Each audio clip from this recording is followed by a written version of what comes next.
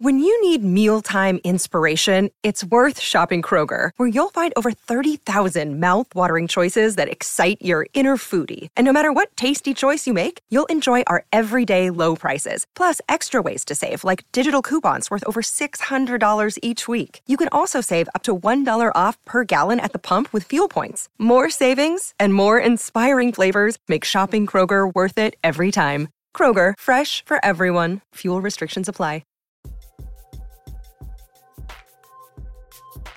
Bummer about Brown coming off his best game of the season, being out. I mean, when they volunteer 1 to 2 weeks, right after his best game, that's annoying. So we'll see. But again, you want these injuries now, not later. So this was a good team win. He was out and about on the bench. He was in good spirits. It didn't seem like that he's overly concerned about. He was all blue. He was all blue. It looked like he took Tatum's shirt from a couple games ago. Yeah, I'm going to give Joe Giza the tweet of the night, calling them the Blue Jays and putting them side by side. It was pretty. It's pretty good. Yeah, from Tatum with that big blue beast from the other night. He looked like the Cookie Monster. Joe Giza, Cookie Monster meets Big Bird. Yeah, Joe Giza, an excellent tweeter, never says anything mean or negative. But he does throw out some We should get that tweet stuff. up on the screen. It's a good one. If we know how to do it. We can What's up, do that, Sherrod? Tim, what's up, guys? How you doing? How's Brooklyn? We're trying to get our Cornet. Cornet talk out of the way. Hey, listen, it was a turnover-free game for Jalen. You guys got that right. We no did. Turnover. We also dinged him for no assists. So that's not a joke. No, but John, you just Luke Cornet. This is the best game Luke Cornet has had as a Celtic. He scored more points. He had like 15 against Phoenix earlier this year. But this was his best game because he was impactful. And he was necessary. This is the thing that frustrates me about Luke, though. All the talk when he was elsewhere, coming into the league and joining the Celtics, a big who could stretch the floor, a big who could stretch the floor, a big who could stretch the floor who never shot. That's what he was until the last couple of games. He's comfortable doing what I thought was the essence of why he was in the league. So good for Luke. Mm-hmm. I mean, and they needed it tonight. They really did. Because, Brooklyn, I thought, had the tempo, the pace, everything I thought was their kind of game early on. And the Celtics were just basically trying to weather the punches. And Luke, 7 points in the first quarter, that was huge. Huge. 5 points in his first 2 minutes on the floor. They needed that. And he hit a three. And a three that counted. One that counted. Yeah. Bobby wants to give him credit for all of the ones he makes, even when the whistle's blown. But that reversed alley-oop dunk there, and then the expression on his face running back was almost like cute. Well, that came right after Ben Simmons missed the layup at the rim, so that was great. Yeah. Simmons had an interesting game too. I know Bobby Simmons wants had to a very go in. Simmons game. Yeah. I was never really on the Simmons train, and I am as far away from the caboose as possible in that. This was one of the worst double-doubles I've seen in a long time. Oh, come on. He had some nice passes. I thought he had some great passes. He really did. But you know what? But my God, Luke Cornet is contesting your shots at the rim, and Luke's not even doing the Luke funky contesting. He's literally just jumping up, and you can't score in him. The Cornet actual contest is actually good.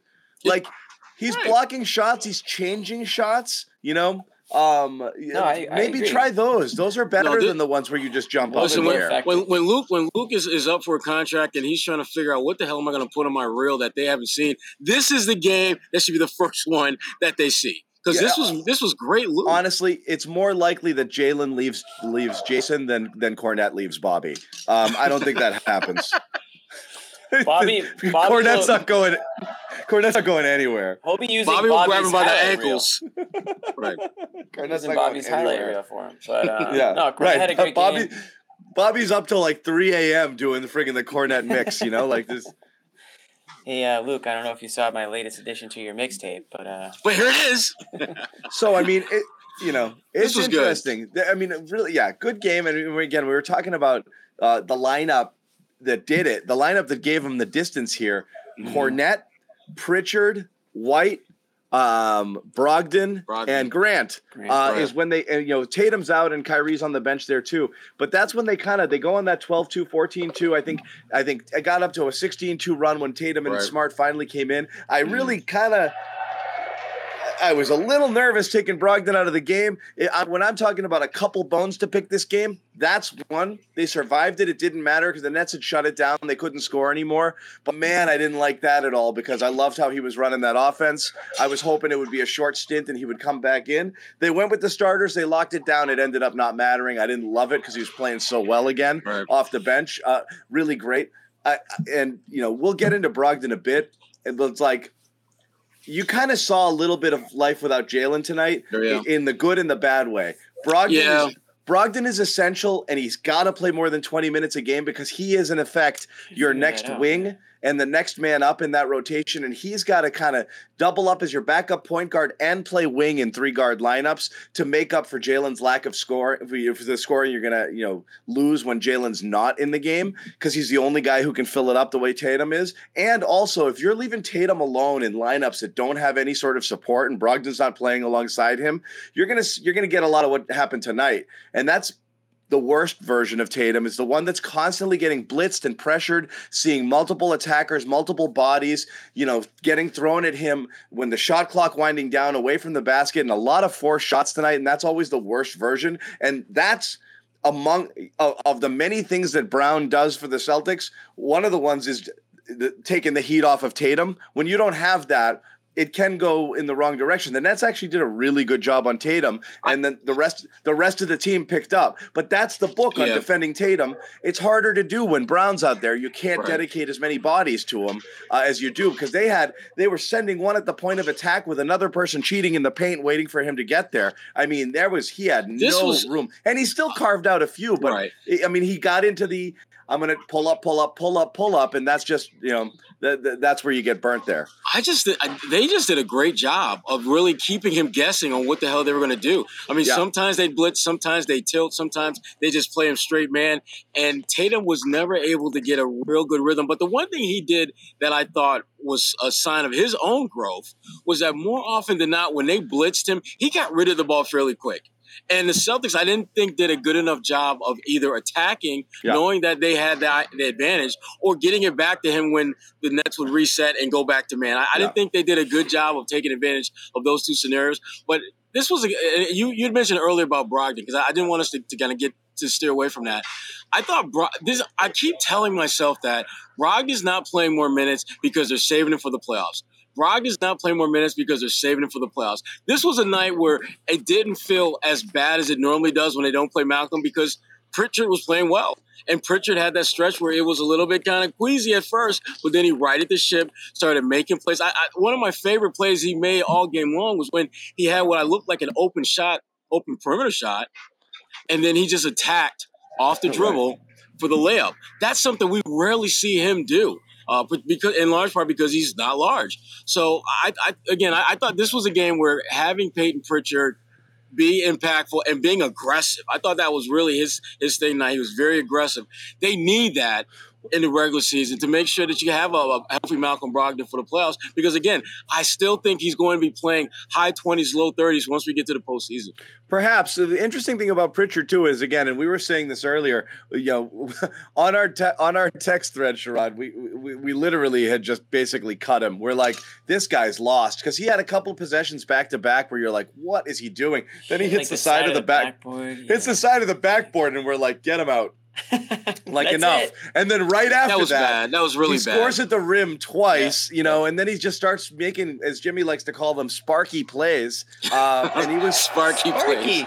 He was sparky. Is that code for anyone making a play who's under 6 feet tall? Is that what that is? That Sparky. I think he wanted spunky, but he went with sparky, and it stuck.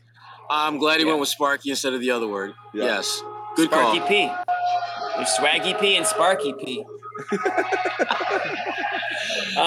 But hey, you know what? I'm hoping that you're right. I can't figure out why Brogdon's only playing. That's the only thing that makes sense to me is that they're just trying to preserve him for the playoffs, knowing what his injury history has been the last couple of years. But at the same time, why do you want to overwork other guys? Like, why does White need to play 36 minutes tonight if you have Brogdon available? There, I mean, I still honestly, Sherrod, I think part of it, I understand a preservation. I honestly think Joe doesn't know what to do with Brogdon because he goes back to that lineup that has White and Smart in it. And he's like, so wait, am I going to go single big here and have Rob Tatum in the 3 guards? And then he feels like he needs a little bit more beef out there. So he throws out Grant, to have a little bit more of a defensive presence and another body there. And then Brogdon ends up being just squeezed out, even in games he's playing well. In his mind, he might have thought, here's my rotations. But in the moment, you're taking out a guy and who was just running that offense beautifully, and it kind of, like I said, taking it from a deficit to an 8-10 point lead. And you just took him out, and you look at the minutes at the end, and it's like 36, 35, and 20, and that's an imbalance. You'd feel like even if conserving him, especially with Brown out, that's what's so perplexing. Especially with Brown out, I don't get 36 for Smart, 37 for White, and 20 for Brogdon. That seems pretty low. And Grant played 43 minutes. So you could tell Joe did not want to go small tonight, But then he went 4 guards at one point in that fourth quarter when they actually pulled away. So no, it wasn't, because it was Grant and Cornette. Cornette, yeah. No, so but there was a time where it was just Grant. No, I thought Cornette came in for Rob. Yeah, I thought they had Rob or Cornette on the floor. I feel like he had one or the other almost all night. And Grant. Yeah. I thought he went one or the other almost all night with Grant playing basically the whole friggin' game. 43 minutes is an insane amount. And Brogdon kind of got squeezed there. So again, it's that 3-guard shuffle when you've got the 2 dominant wings with Tatum and Brown. You're just not there's only so much to go around with those guys. I just thought with JB out, Brogdon's would go up, and then he was playing so freaking well again. I was surprised he came out again. It didn't really matter. I think part of what he's thinking about is that, to your point, John, that physical size, that physicality, and when you look at the numbers, look at the rebounding numbers especially. They were plus 17, I think, on the boards tonight. And again, that I think is something that low-key Joe is very concerned about with this team. They don't have these massive mammoth bigs. And so I think part of his thinking is that if I can go a little bit bigger on the perimeter and the wings, that can offset some of that lack of size and muscle that I have at the center position. But I get it. It felt 37 minutes for Derek White felt like a bit much. I would have rather have seen him in low 30s and Malcolm a little bit closer to mid 20s. That would have felt right based upon how everyone was playing tonight.